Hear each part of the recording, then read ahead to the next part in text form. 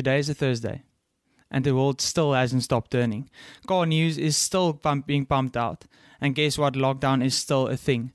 So welcome to episode 4 of season 2 of On The Overrun. And as I said, car news just keeps coming out, and I really have to start informing you on what the things are that is actually important in the car world.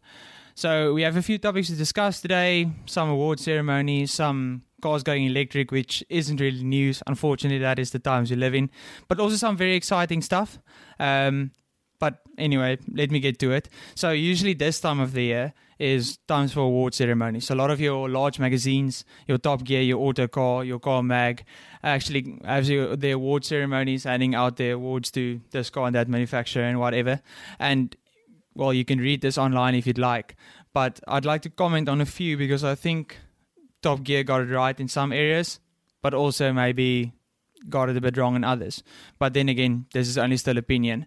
But you have to know, because there's certain cars that came out this year that did very well. But then later on, some cars came out and just didn't perform as we expected. But anyway, let me get started. So with our car award ceremony starting at Top Gear's awards, they had quite a few titles that I could give away.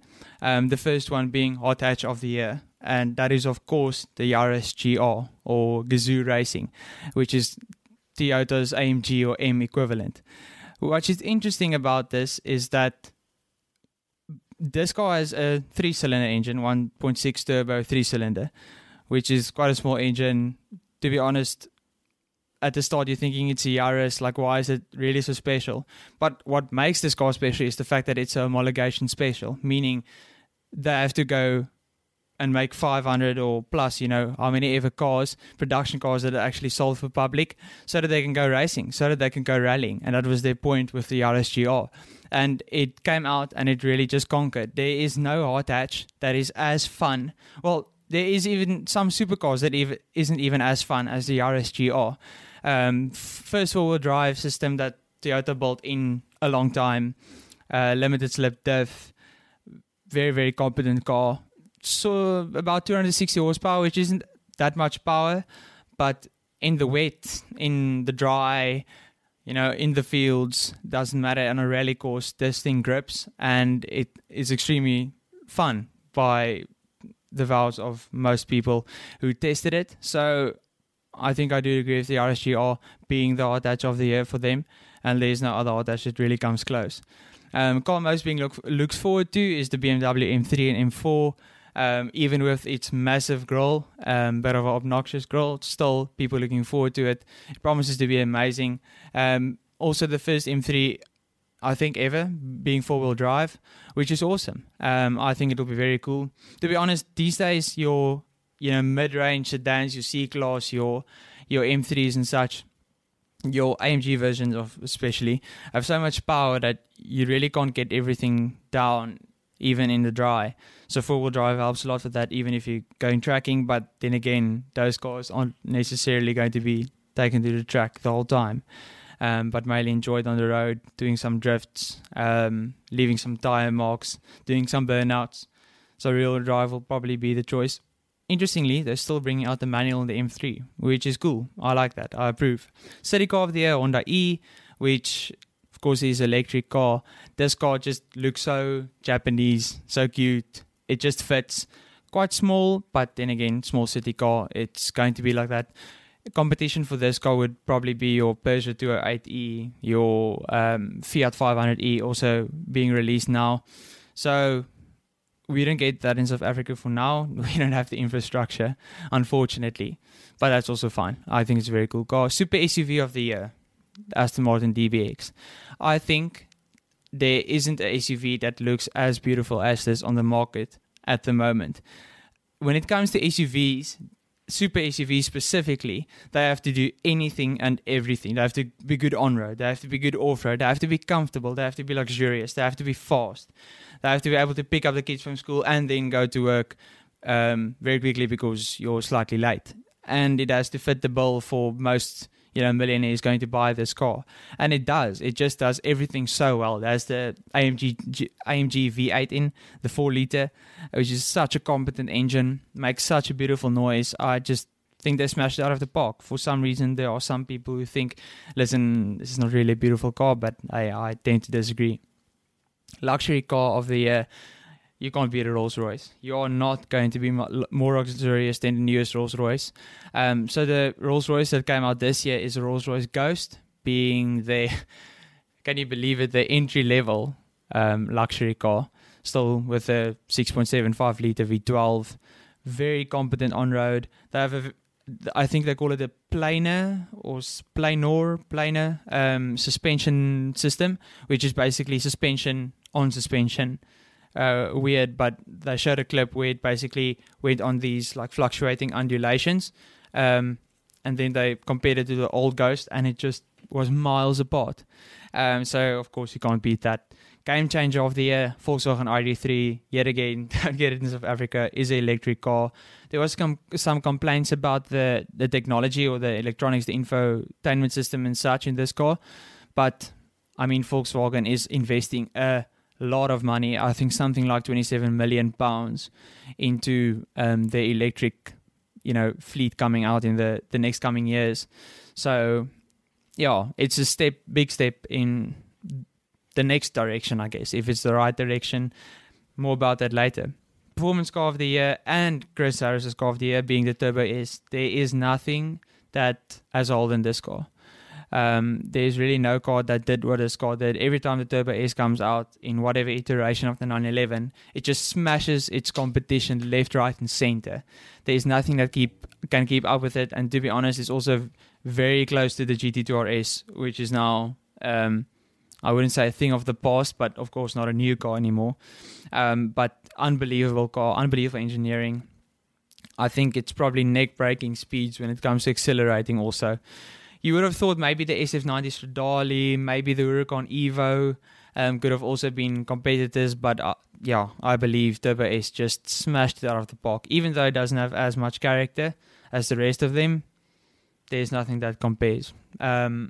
The noise of the year, A12 GTS, which is the convertible version of the A12 Superfast. Even though there's OPF filters being implemented in these cars now, basically making it more, emissions, closer to zero emissions, more efficient in terms of fuel, but also a bit softer. That is probably the best you're going to get. It is a Ferrari V12 6.5 straight from Maranello. You're not going to get better. Yes, the Huracan Evo sounds insane with its 5.2 V8, even though naturally aspirated also. You won't come close to a V12.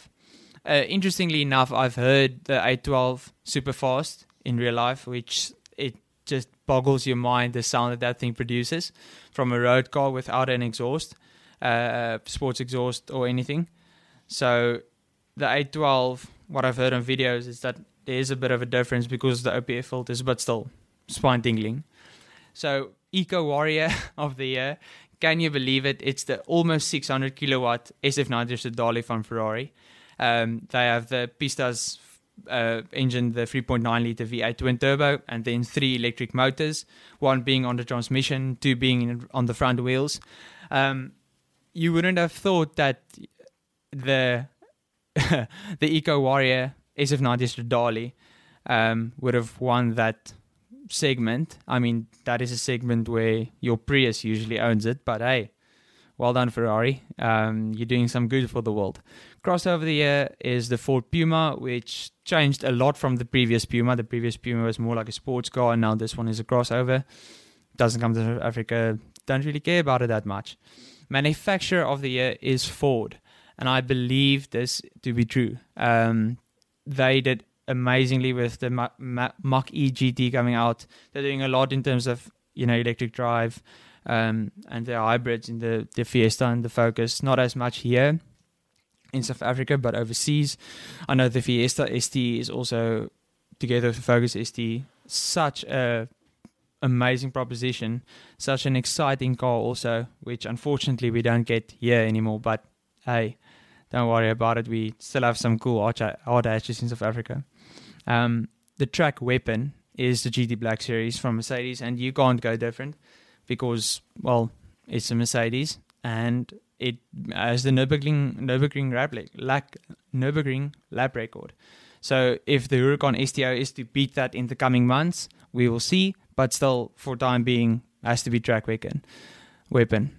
Retro Hero being like retro mod or something out of the past, being resurrected to life by a new company, is the Volvo P1800 Cyan. This thing looks insane. Cyan is the racing team for Volvo, is control of the racing team. So they basically took some of their knowledge and decided, hey, let's build a car and put it in the shell of a very, very famous and beautiful old Volvo. There's also I saw a Ferrari 250 GTO recreation where the engine is basically transplanted with a 575M Maranello engine from like 2002, 2003, also V12. And I don't know. I would probably choose that one above the Cyan because they are actually similar in price. I think $500,000 or something. So either way, both are awesome cars, but I'd rather choose the V12 over the 4-cylinder. Unstoppable Force, Land Rover Defender. Now, Luke and I have spoken a lot about the Land Rover Defender in Season 1, but I truly believe that there are few cars that even touch on what the Land Rover Defender can do. Yes, the Discovery is quite close. Yes, you can say the Range Rover Sport can also do what it does. But I believe Land Rover did an amazing job in recreating such a legendary car that everyone expected to be amazing and expected to uphold this image of what the Defender usually holds. And I think they did amazingly to try and recreate it and just do something new, but still hold some of the character of the old Defender. Of course, it's going to be much more capable. Of course, it's going to be much more powerful and much more, electronically advanced. But I really do approve of what they did, and this thing can't be stopped. I've seen one or quite a few on the road, and I really like it. It looks insane. It's a very competent car. And that's also why it is the winner of the Car of the Year for Top Gear. And I do approve. Maybe I would have said the Turbo S. Maybe I would have even said Yaris GR. Interesting enough, Performance Car of the Year, 765 LT also got released. Wasn't the show. So I think this is quite an accurate list. Some changes could probably been have made, but I do approve. I think they did a very good job in compiling this list. Oh, one I missed. Hero of the Year, Lewis Hamilton. 7-time world champion, arguably the best Formula 1 driver to ever hit the road. I know it's very difficult to compare Formula 1 drivers and race car drivers over the generations. A lot of different challenges, a lot of different rules, a lot of changes to the cars made over the years. Arguably, it's more safe now, but also you have more opportunity to do better because your races, you have like double the races you have in a season than 20 years prior to today. So but in terms of this year, there is no one that touches Lewis Hamilton at the moment, and he'll probably win the 8th championship. Probably will be officially the best driver for Formula 1 in history up to date. So unbelievable what he can achieve on the track. And usually you think, he's just leading the pack the whole time. He's not really doing anything amazing. He's just has the best car. But actually, no. A few races back to this, I think in the Bahrain race, he actually lapped his teammate Valtteri Bottas. 2 races before that, I know he started like 7th on the grid after qualifying. Still made it to first place. So, absolutely an amazing driver. And what a time to be alive, to actually experience that. So, next up on the list, the new 992 GT3 was sort of released. So, there's 2 videos that was released with Carfaction and with Top Gear also chatting to the head of the GT department at Porsche. And they basically entered the shed or cabin or garage of all the GT cars that Porsche have produced since their water-cooled cars. And any Porsche's dream. It was my dream. I just soaked every part of it in, enjoyed every single little detail. But it was so amazing seeing the test mule for the GT3 and hearing it. The character from that sound, you wouldn't believe it's still going to be a 4-liter flat 6. apparently there's also going to be a 6-speed manual and 7-speed PDK with that shifter down here. So a bit different on the Carrera, similar to the 991 version. But what I love from this sound is they said, like, yes, OPF filters, we have to comply with the regulations, but why can't it be a loud OPF filter? So they went and made the most characterful, what you would expect from a GT3 sound.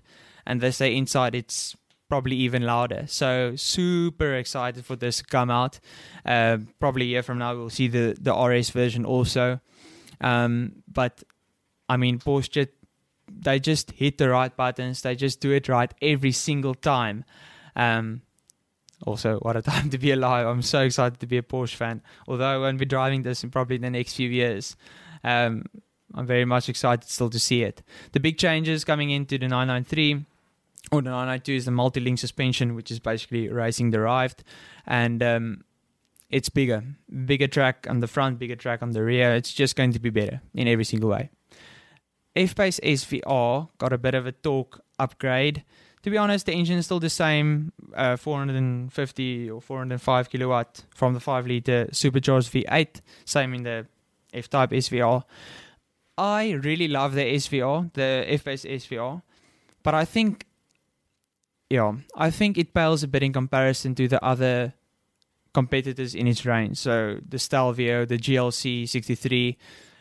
When the SVR was released about 2 years ago, I expected so much more. I expected so much more hype. I expected the looks to be so much more wild and just, obnoxious, if you want to put it that way, or audacious rather.